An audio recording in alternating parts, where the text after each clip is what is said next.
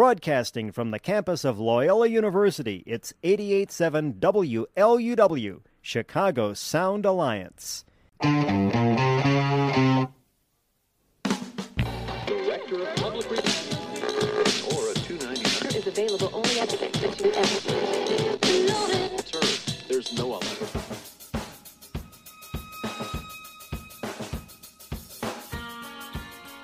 Thrilled to be here.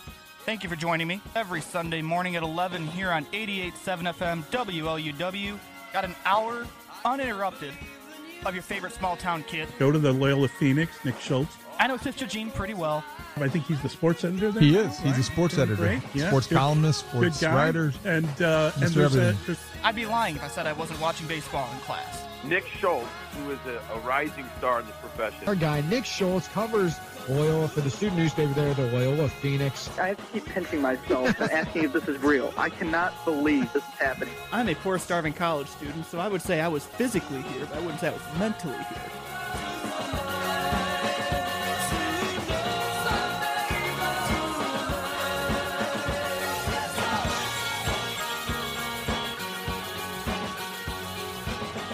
Happy Memorial Day weekend. Welcome into the Sunday Sports Shootout here on WLUW 88.7 FM. I'm your host, Nick Schultz. It is so great to be back with you after a week off, because last week I literally could not talk. So we are back now in full force, and we have so much to get to today. Because, as I said, I was off last week, so we've got a lot of baseball to talk about. NBA playoffs are going on as well. Some interesting developments out of college basketball regarding the transfer waiver rule and teams scheduling, mid-major teams and high-major teams scheduling. I'll talk about that later on in the show. And as I said, we'll probably have some NBA playoff talk as well, because the playoffs have been really exciting. Great to see Derrick Rose doing work again for the New York Knicks.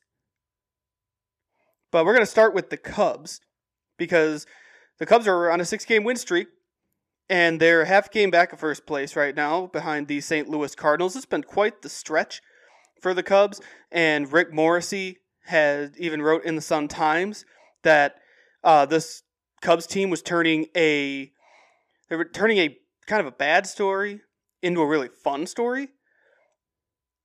And what I mean by that is, earlier in the year, we were talking about this Cubs team, and we were talking about them as having no money, they couldn't hit, which was true. And now here they are, their run differential is looking really good, and they're starting to play really good baseball again. I'm actually going to take a quick time out here due to technical issues. I'll be back in about 2 seconds. I got to do something.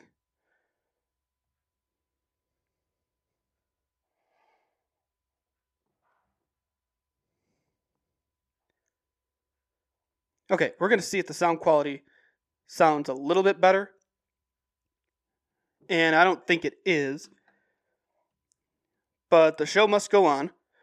So we're going to do the show with this sound quality, because as I'm hearing it through my headphones, it doesn't exactly sound right. So I'm not really sure what's going on with my receiver right now. But we're going to do the show like this. The podcast will sound like a normal show. Right now, I get the feeling I sound like I'm on the phone. It almost sounds like there's something out of place up in the studio.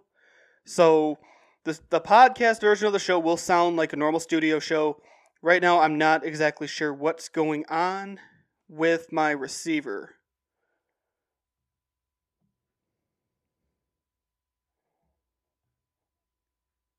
And we're going to try one more time. No, it still sounds like that. So the podcast version of the show is going to sound better. I apologize. We had some technical issues before I came on the air today. I was testing out my receiver and it wasn't working right. So we're going to do the show like this just because, again, the show must go on. I took last week off because I literally couldn't talk. And yeah, I'm wanting to do the show this week. So I apologize for the sound quality right now. But again, the podcast version of the show and all this is going to be in the podcast as well. the podcast will sound better. So bear with me for the next 55 minutes. Otherwise, check out the podcast of the show, because I'm not really sure what's going on with my receiver right now. This is the joys of remote broadcasting, which we're doing all summer here at WLUW. We are still not back in studio. I have not been in the studio since the end of February of 2020. So we're still working remotely. This is the joys of working remotely. So we're going to do the best we can here. And as I said, just bear with me and listen to the podcast if you want to hear a better quality version of today's show. But back on point. Cubs, winners of 6 straight. They're a half game back of St. Louis. And they have been a half game back now for a few days. Arizona has been playing St. Louis out in the desert. And St. Louis has been winning. So every time the Cubs win and the Cardinals win, the standings stay the same. Because the Cardinals have won 4 straight, Cubs have won 6 straight. So the Cubs are still a half game back at first place with 29-22 record. The number that stands out to me, though, is the plus 31 run differential. That's the best in the NL Central, and it's 4th best in the National League behind San Diego, San Francisco, and the Dodgers. I was going to say Los Angeles, but you got the Angels. But 4th best run differential in the NL Central. I mean, that's quite the drop-off. I mean, San Francisco's third in the National League at 63, plus 63. And then the Cubs are 4th at plus 31. So that shows you just how well the National League West is hitting the baseball and outscoring their opponents. We won't talk about the American League just yet, but the White Sox are by far the best run differential in the American League. But yeah, so much for the they can't hit narrative, because plus 31, that's a good run differential, but the fact that they're still in second place just tells you that they just haven't done enough. And I think early in the year when they were struggling to hit the ball, they definitely didn't help that cause. But yeah, we're having some fun on the north side right now, aren't they? I mean, like I said, they've won 8 of their last 10 as well. And we're going to see what happens, because the Cubs play the Reds today, and the Cardinals, again, they play Arizona today. So it's going to be a good slate of baseball on this Sunday of Memorial Day weekend. I'll be watching as much as I can today, because my sister has her graduation party. She graduated high school last week, and that was actually, 2 days before I was supposed to have the show, she graduated high school, and then I got my allergies and a head cold all at the same time and couldn't talk, so I couldn't properly congratulate her on air. But congratulations to my sister and her friends for graduating high school. My sister, as I've posted on my social media plenty of times, she is committed and signed to play at Shenandoah University. She's playing golf there. And yes, she'll head out there in August, but today we're celebrating her with a graduation party with some friends and family. So I'll be watching as much baseball as I can while celebrating my sister. So again, congratulations to Isabel. And it's also my dad's birthday. Happy 29th to my dad. Wink, wink. But yeah, I'll be keeping an eye on that Cubs game as much as I can, because I don't get the Marquee Network, which still makes me mad that I don't get the Marquee Network. But either way, it's going to be good day of baseball between the Cubs and the Sox. And I read an interesting article over at NBC Sports Chicago. It's from Gordon Wittenmeyer, Cubs insider over there. He does great work. They all do at NBC Sports. I'm not just saying that because I used to work there. Like I love reading all their stuff covering the teams. But the headline for this story, this was the other day. The headline is, quote, "How Cubs core plans to make front office, quote unquote, uncomfortable." And what this means is all year, it seems like, and they even say this in the story, every time the Cubs win or lose a game, Twitter and the media start going, okay, they win, they're going to be buyers. They lose, they're going to be sellers. And this is a quote from Chris Bryant right out of the gate in Gordon's lead. "We won the first game, and Riz and some of us were all joking around that we're buyers at the deadline now. And then we lost the next game, and now we're sellers. And then Sunday, we're buyers. We're riding this roller coaster too a little bit, but having fun with it. That's really all we can do." And later on in the article, it starts talking about how, are the Cubs going to be buyers? Are they going to be sellers? Because the Cubs are 15-7 in the month of May, which is good, considering April was up and down. Chris Bryant's looking like himself again. And Gordon writes here, what if they make that impossible to justify, talking about breaking up the core of Bryant, Baez, Rizzo? What if they make that impossible to justify or play just well enough to make a decision like that painful? In fact, in conversations during the road trip with NBC Sports Chicago, that's exactly how players said they're approaching the season these days, as a fight to keep the core together for another week or month at a time to make it tough on the front office to do anything else. Quote, make it uncomfortable, Bryant said. I love this mentality, and I feel like this is why you're seeing the Cubs hit the cover off the ball.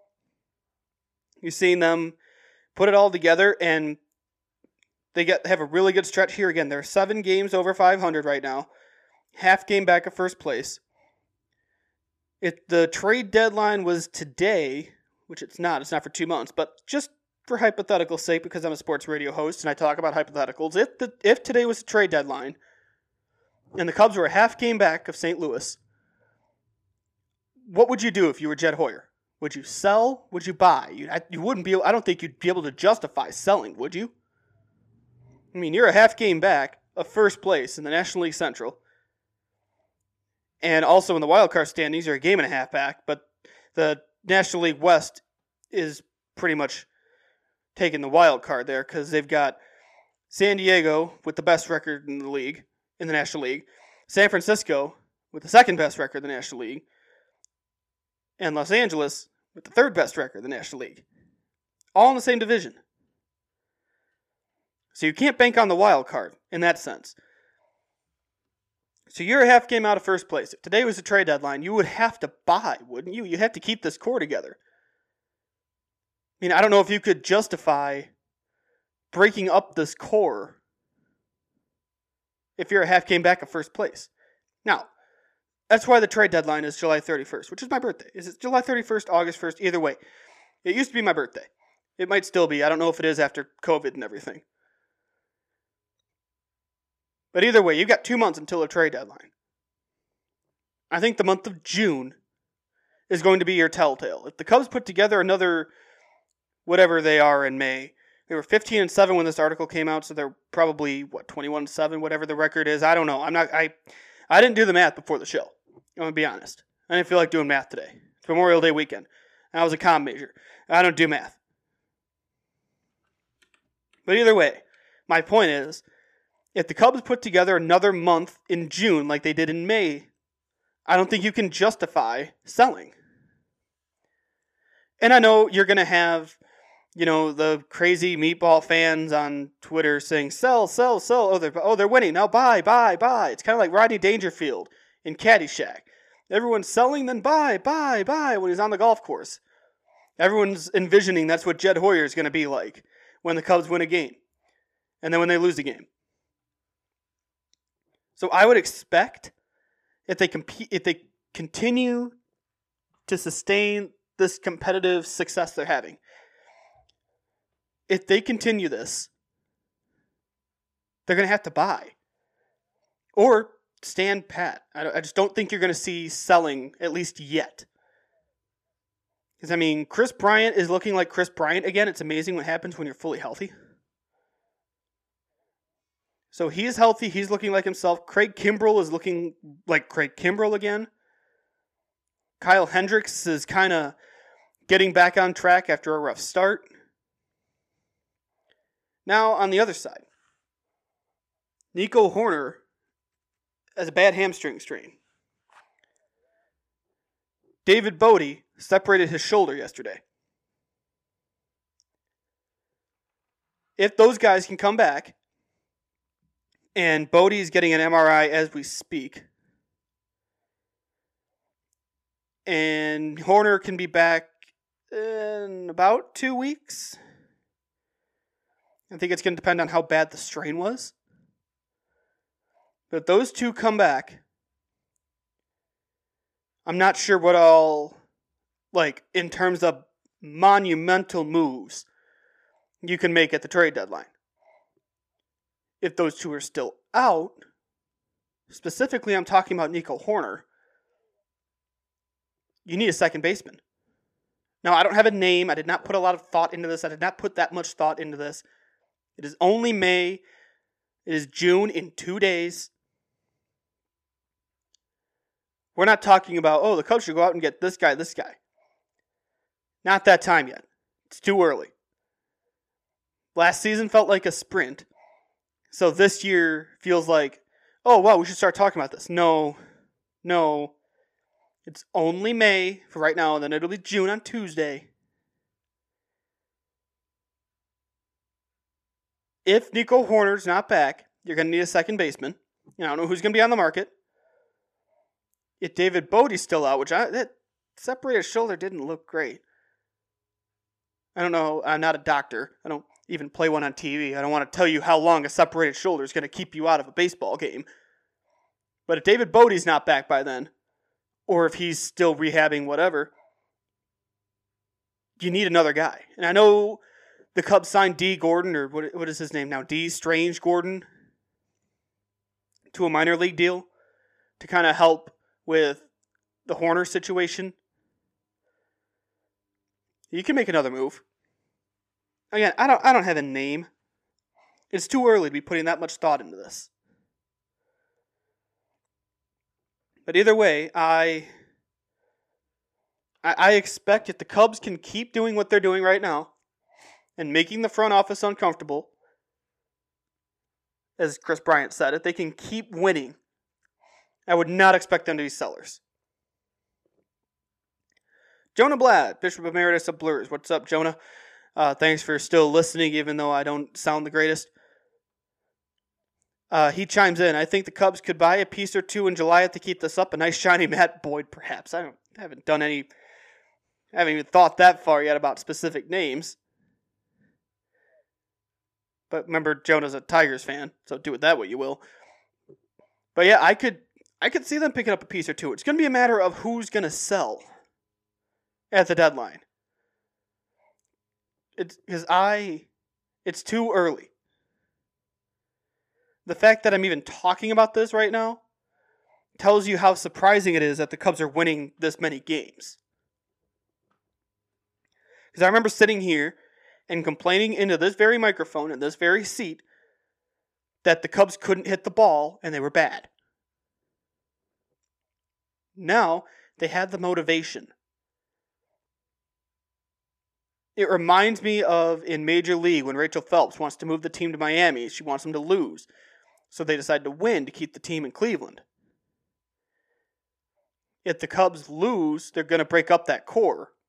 Baez, Rizzo, Bryant, Contreras. If they win, they're going to have to keep that core together. So they're going to want to keep winning to keep this core intact. And I know Jed Hoyer was quoted saying now that Wrigley Field's moving to 60% capacity, which it did this weekend, which is great to see, that there will be some more funds, I guess, for trade deadline moves, and they won't be having Tom Ricketts trot out there saying, we talk about money, we don't have any. Yeah, you can't say that anymore. Fans are getting back in the stands. I don't want to hear, we don't have any money.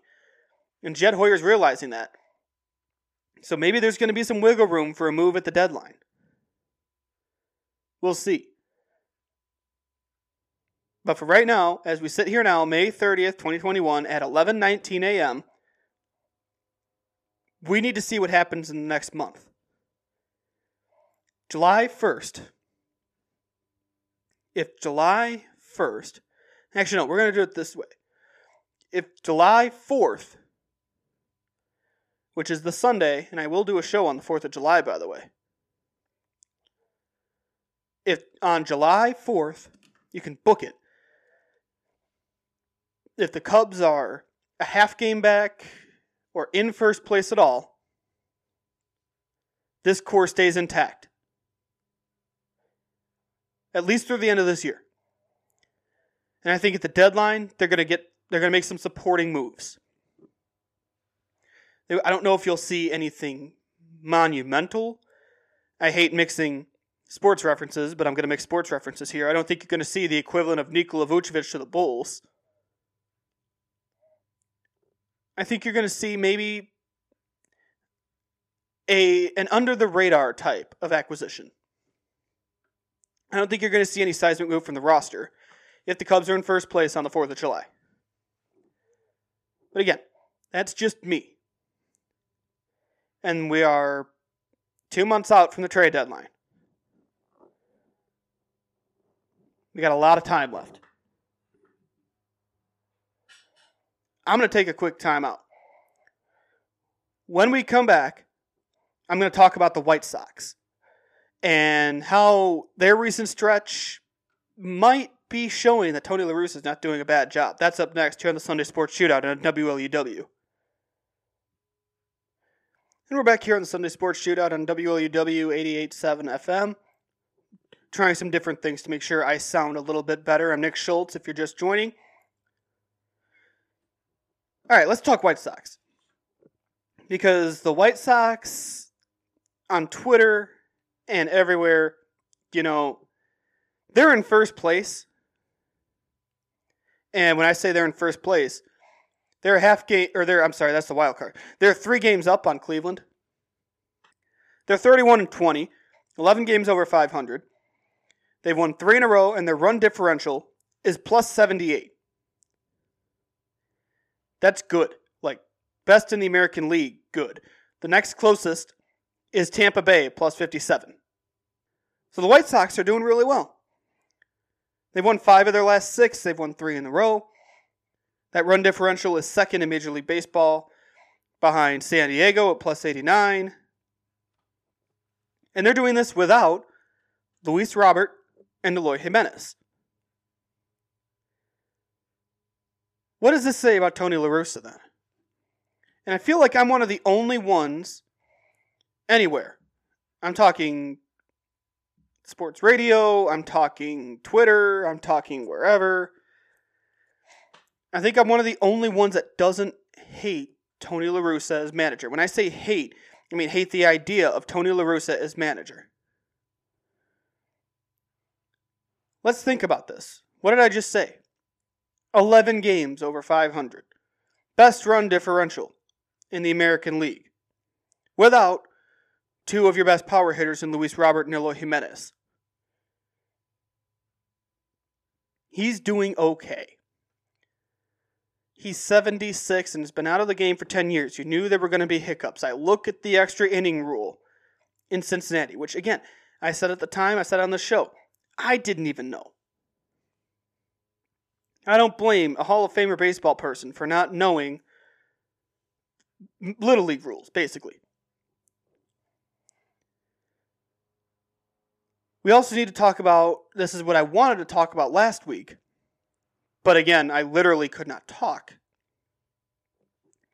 We need to discuss the unwritten rule conversation. Now, as you've heard me on the show before, I tend to be more old school with my baseball analysis and my baseball thoughts. I look specifically at the idea that I don't buy into WAR. I don't buy into necessarily launch angle and exit velocity as end-all be-all to determine a hitter. I look at batting average. I look at RBI.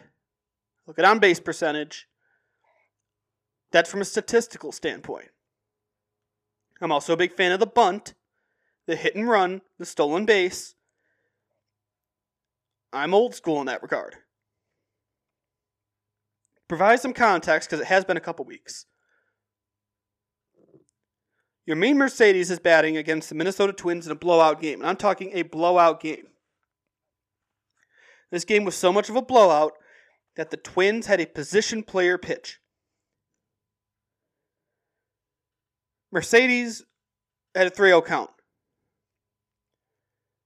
And I cannot for the life of me remember who was pitching for the Twins. It was like a catcher. Threw him a pitch down the middle, and Mercedes hit a home run. It was hilarious. I remember watching it. I was at work that night watching this game, and it was hilarious. That night, and into the next day, it comes out from Tony La Russa that he gave him the take sign.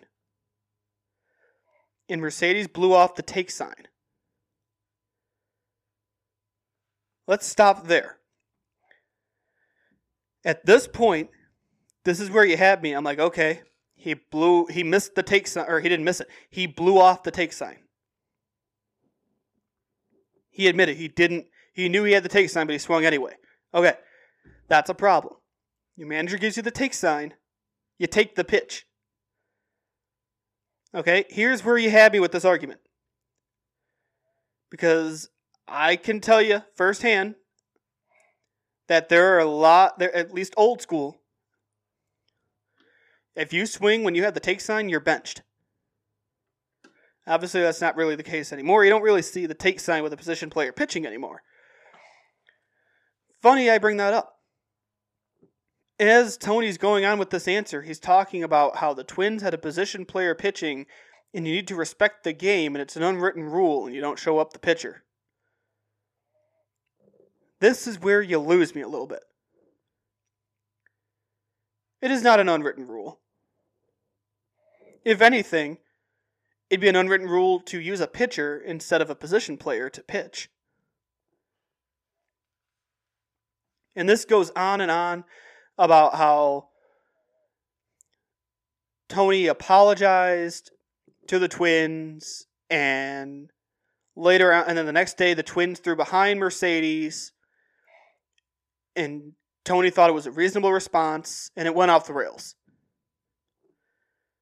I was really torn on this because on one hand I get what Tony's saying about the take sign. If you get a take sign, you take the pitch. I don't care if it's 1-0, 2-0, 3-0, 2-1. I don't care if it's Nolan Ryan pitching. And I also don't care if it's Anthony Rizzo pitching. You get the take sign, you take the pitch because your manager told you to take the pitch. Okay, I'm with Tony on that. But don't bring unwritten rules and respect for the game and all this get off my lawn type of conversation into this discussion because you're taking away from your point.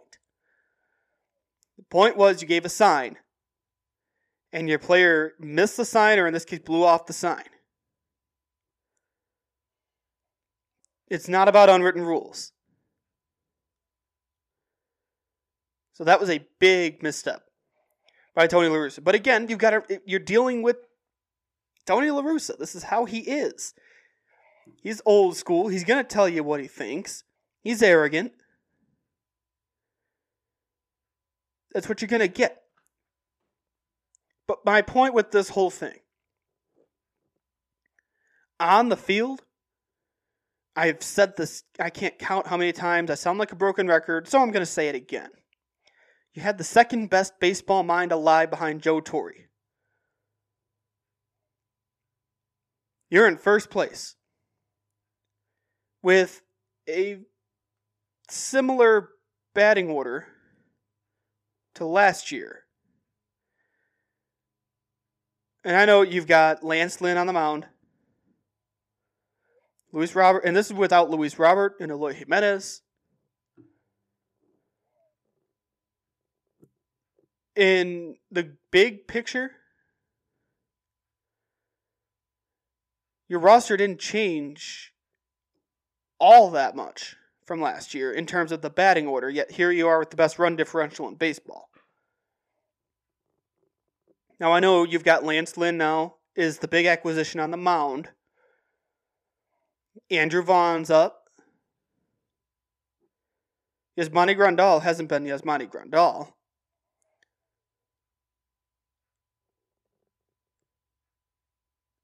Tony La Russa is doing an okay job. I know every mistake he makes is going to be amplified considering the hiring process, or lack thereof, I guess.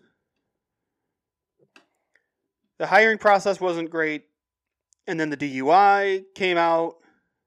That wasn't good. Every mistake he makes is going to be under a microscope. It's going to be amplified 50 times. But you need to look at the good, too, and I think he's doing an okay job. It could be a lot worse. I really don't think Rick Renteria has this team in first place. And when I say in first place, I'm talking about 11 games over 500 and 3 games up on Cleveland. I don't think Rick Renteria is that guy. Tony La Russa was not my choice for White Sox manager. But he's who they decided on. He's a great baseball mind. He's doing all right. One thing I forgot to get to about the Cubs. Speaking of great baseball minds. Or lack thereof here. We need to talk about the Javi Baez play. In that play, if you missed it, which if you've missed it, you must be living under a rock, because it is everywhere. Javi Baez hits a ground ball to third. Now preface this. There's 2 outs. Ground ball to third. Third baseman throws it, pulls the first baseman off the bag. Javi starts backing up and getting a rundown between home and first. Wilson Contreras was the runner on second. He winds up scoring. The first baseman never tagged Javi, threw the ball home. Contreras was safe. Baez starts running back towards first. Dives headfirst into the base. The ball is thrown into right field.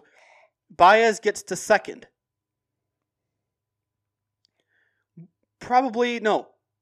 Easily the craziest play I've ever seen. But it's also the highest baseball IQ play I've ever seen, and the lowest baseball IQ play I've ever seen at the same time. It's the highest from the runner standpoint, because for Javi to recognize that Will Craig was off the base and give the runner time to score, getting that rundown, that's genius. But it's the lowest from the first baseman standpoint. It has someone who grew up playing first base. I can tell you this, and as an umpire. All they had to do was step on the base.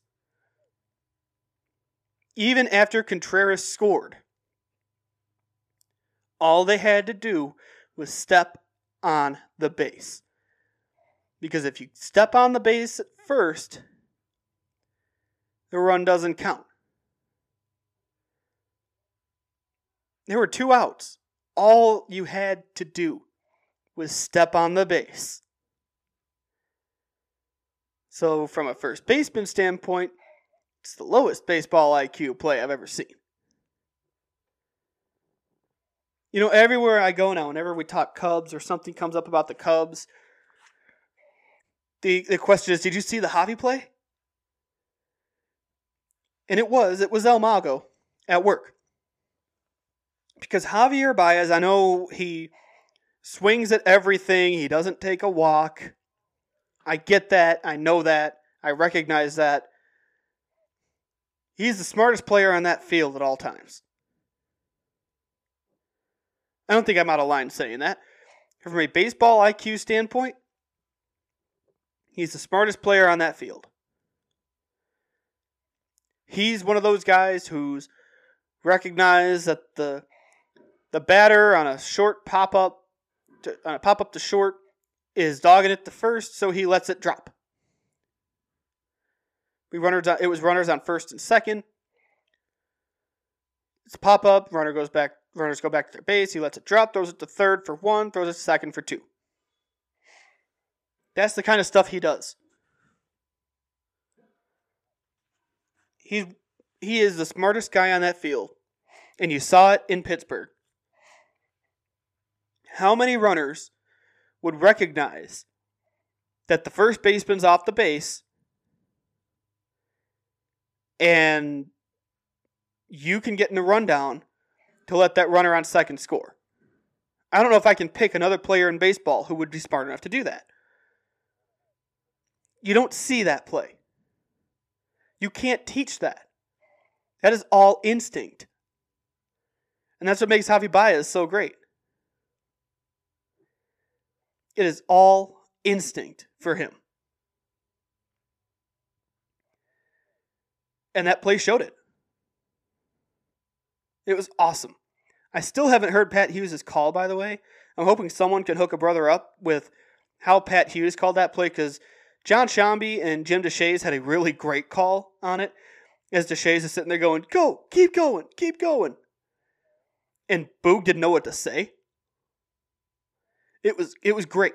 I still want to hear Pat Hughes call it on the radio. So if someone can hook a brother up, that would be great.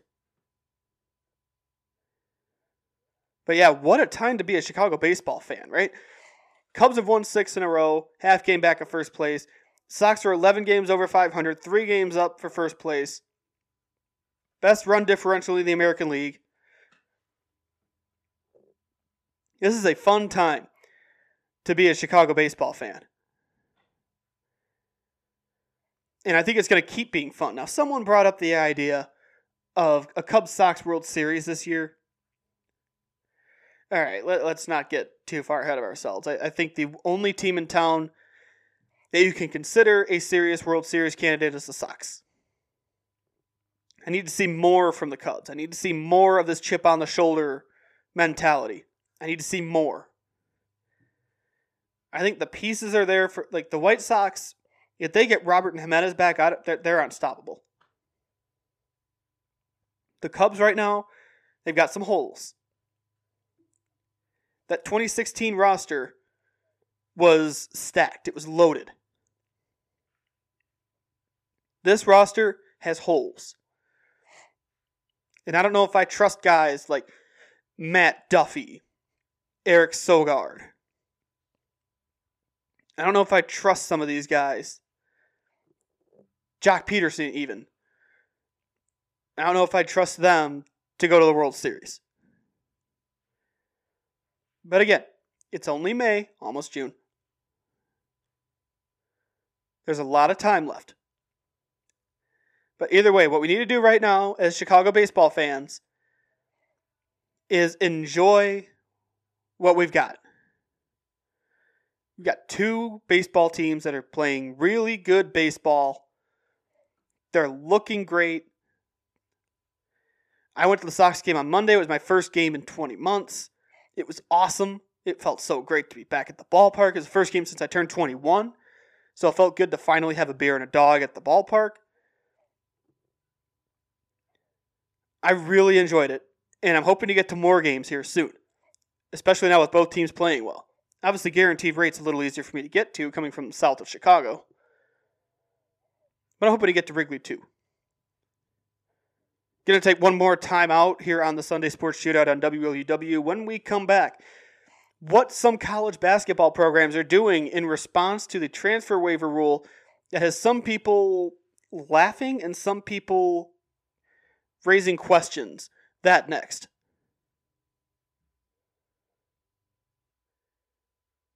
That's one of my favorite legal IDs that we have is the Ferris Bueller one. That just absolutely cracks me up. We are back here on the Sunday Sports Shootout on WLUW 88.7 FM. I'm your host, Nick Schultz. All right, let's talk college hoops. And maybe some NBA playoffs if we get some time here as well. But college hoops. A tweet came out from John Rothstein the other day. This is May 25th. And I'm not really sure how to respond to this. All I said was, and so it begins. Because as I've said on the show numerous times, I hate this new transfer rule. I think it's garbage. I think it's the death of mid-major basketball. I'm not a fan at all.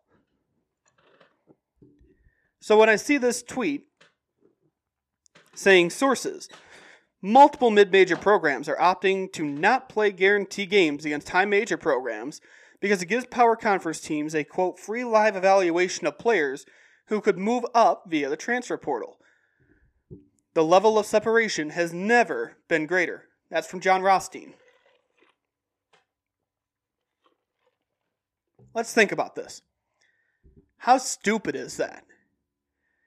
Like, guarantee games, if you don't know college basketball, guarantee games mean schools pay for the games. And what that means, so if Loyola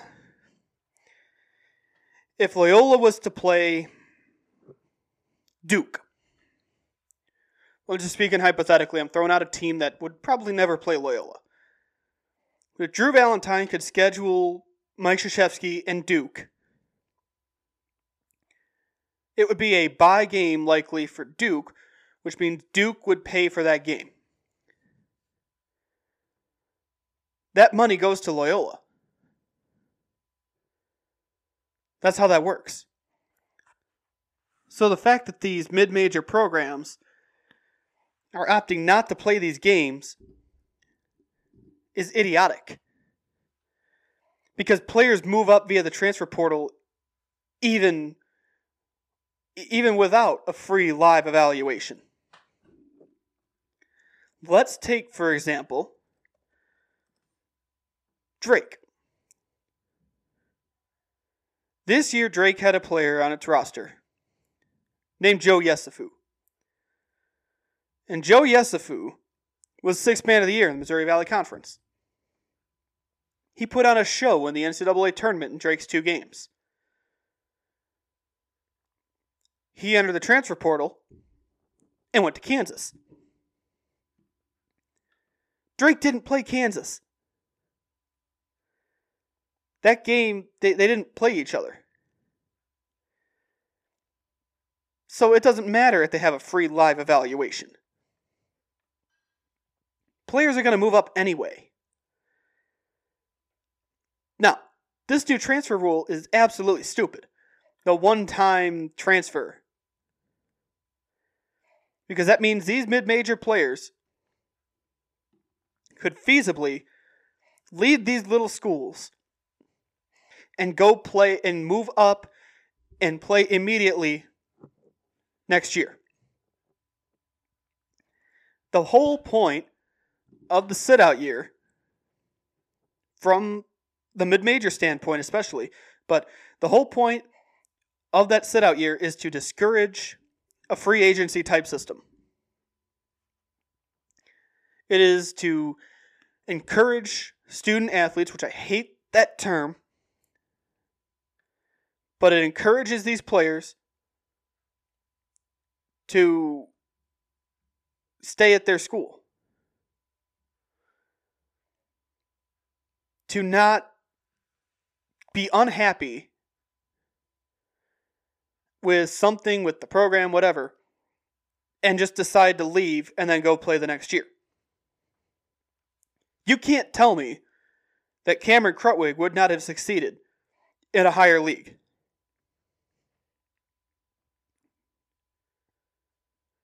If this one-time transfer waiver was there, now, Krut's not the type of guy who would have left, and Krut's a good friend of mine, but I'm using him as the example here. He would have succeeded in another league, but he's the type of guy, he was loyal to the program.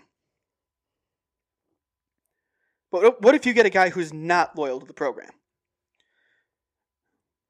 What if you get a guy who's only playing basketball in college to play basketball in college? Doesn't care who he plays for, just wants to play ball and do his thing. That's where the issue comes in. Verbal Commits, as I was on the air and it sparked this thought, retweeted their tweet from 6 days ago. 1,630 names in the transfer portal. Now that number is 1,640. The amount of players entering the transfer portal, and I have ranted and moaned about this for weeks, months. The amount of players in the transfer portal is laughable. Where are all these guys going to go if they haven't gone anywhere already? You're going to see more of this. Now, the transfer portal itself is flawed. I don't have a way to fix it. Not like an instant way to fix it. But it's It's not helping. And now, going back to the scheduling issue, if you don't take these guarantee games, your strength of schedule is going to be that much worse. And this is where Jonah chimes in again. Making your schedule weaker for the sake of preventing scouting, quote unquote, feels like cutting off your nose to spite your face. So you're that worried about these high major schools going after one of your players that you're going to make your schedule weaker. To me, these mid-major coaches who are doing this, now I don't know who specifically is doing this. John was very general in his tweet.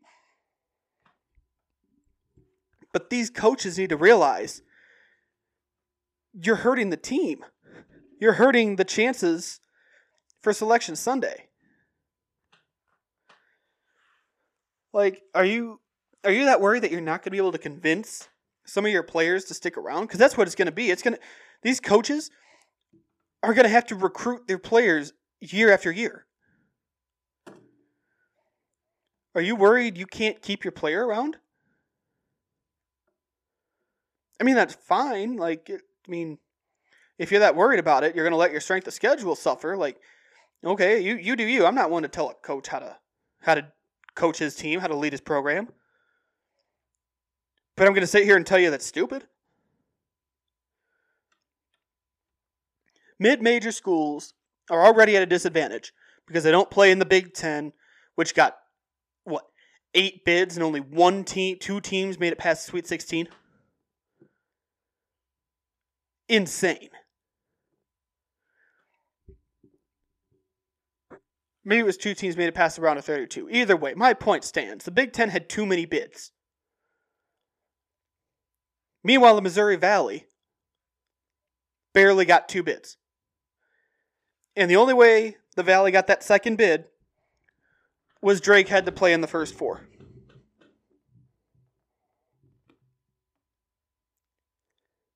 Mid-major schools are at a disadvantage.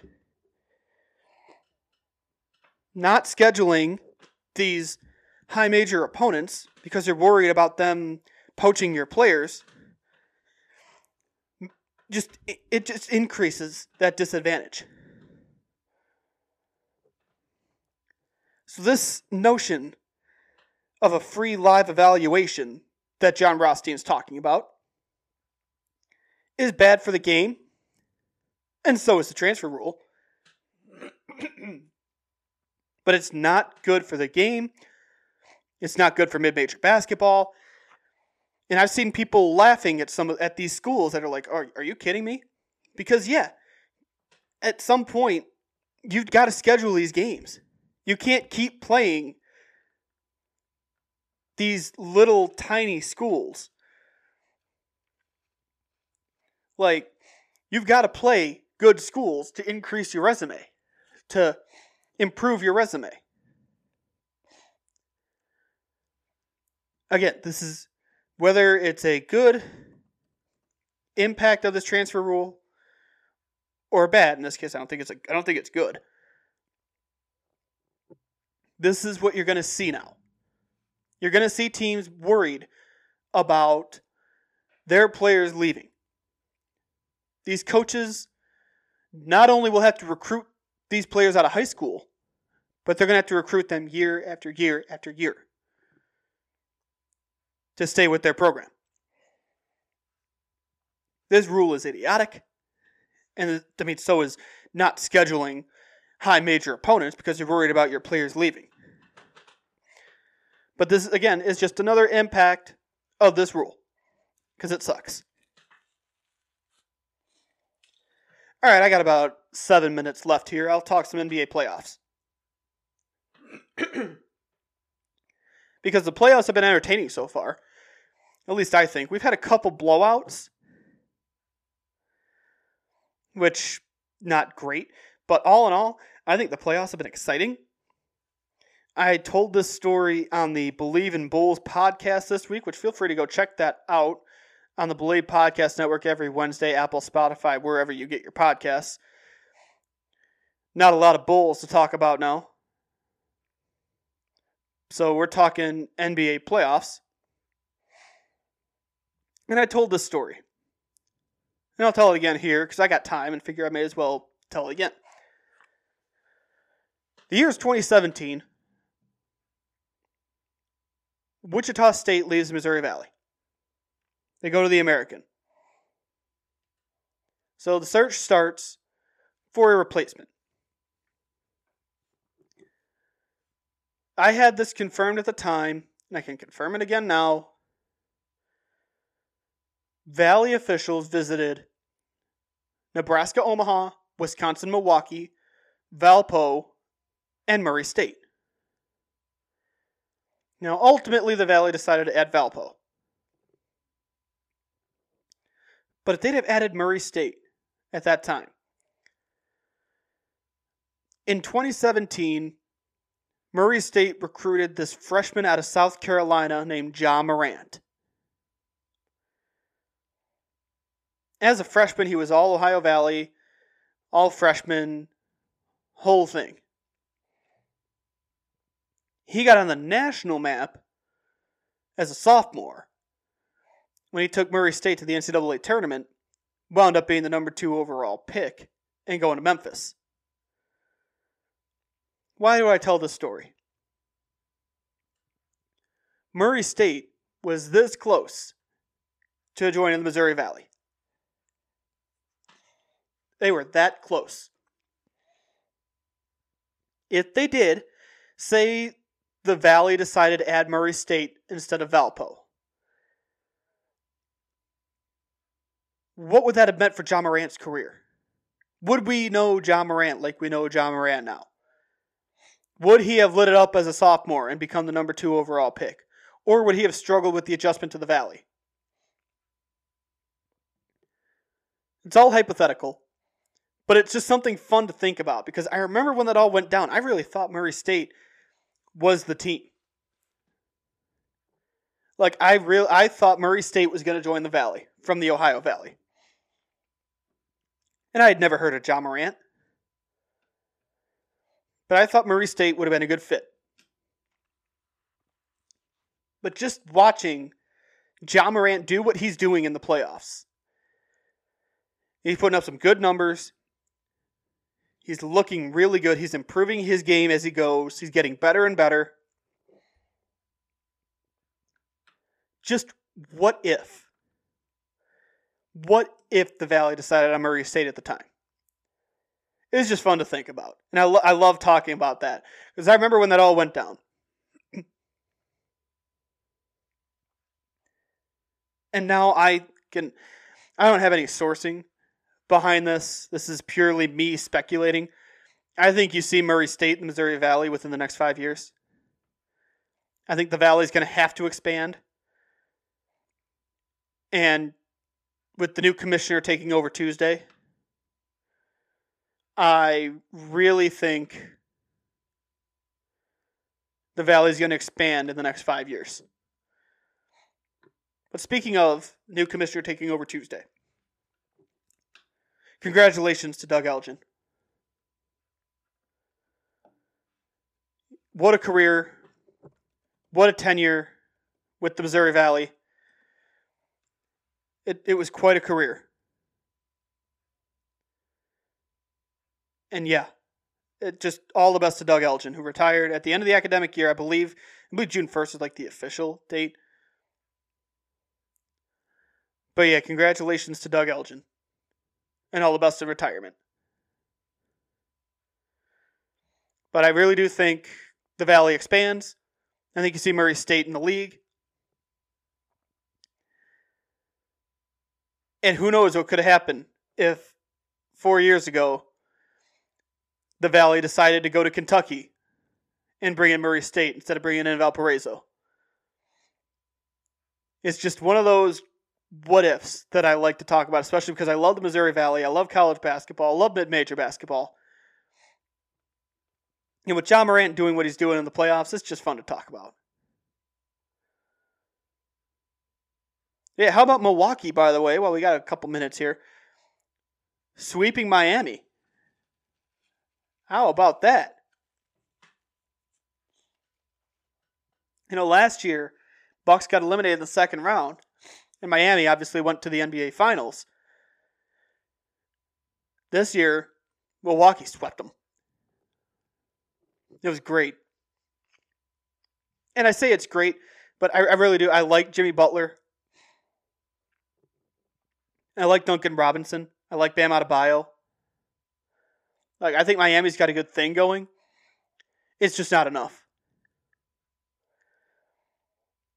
And I'm also just a big Giannis fan as well, so Milwaukee's kind of like my adopted team for the playoffs. Because I like Giannis. So that did my heart good. Real quickly here, from the Bishop Emeritus. Loyola should do what Gonzaga is doing in the WCC, pressure the other schools to invest more in their basketball programs to improve conference quality. Well, Steve Watson has said the goal is to be like a Gonzaga in the Midwest. I mean, Joanne Rooney, and a couple other administrators went out to Gonzaga to talk to their president, their athletic department, etc. So that wouldn't surprise me if that was a goal. We're running out of time, but thank you again for bearing with the technical difficulties. That was my first time jumping to a break. I think I have to do that every week now. But yeah, thank you for bearing with me. Hopefully I sound a little better next week, at least in terms of quality next Sunday. And I look forward to talking back with you here next week on the Sunday Sports Shootout on WLUW 88.7 FM. Have a great week, everybody.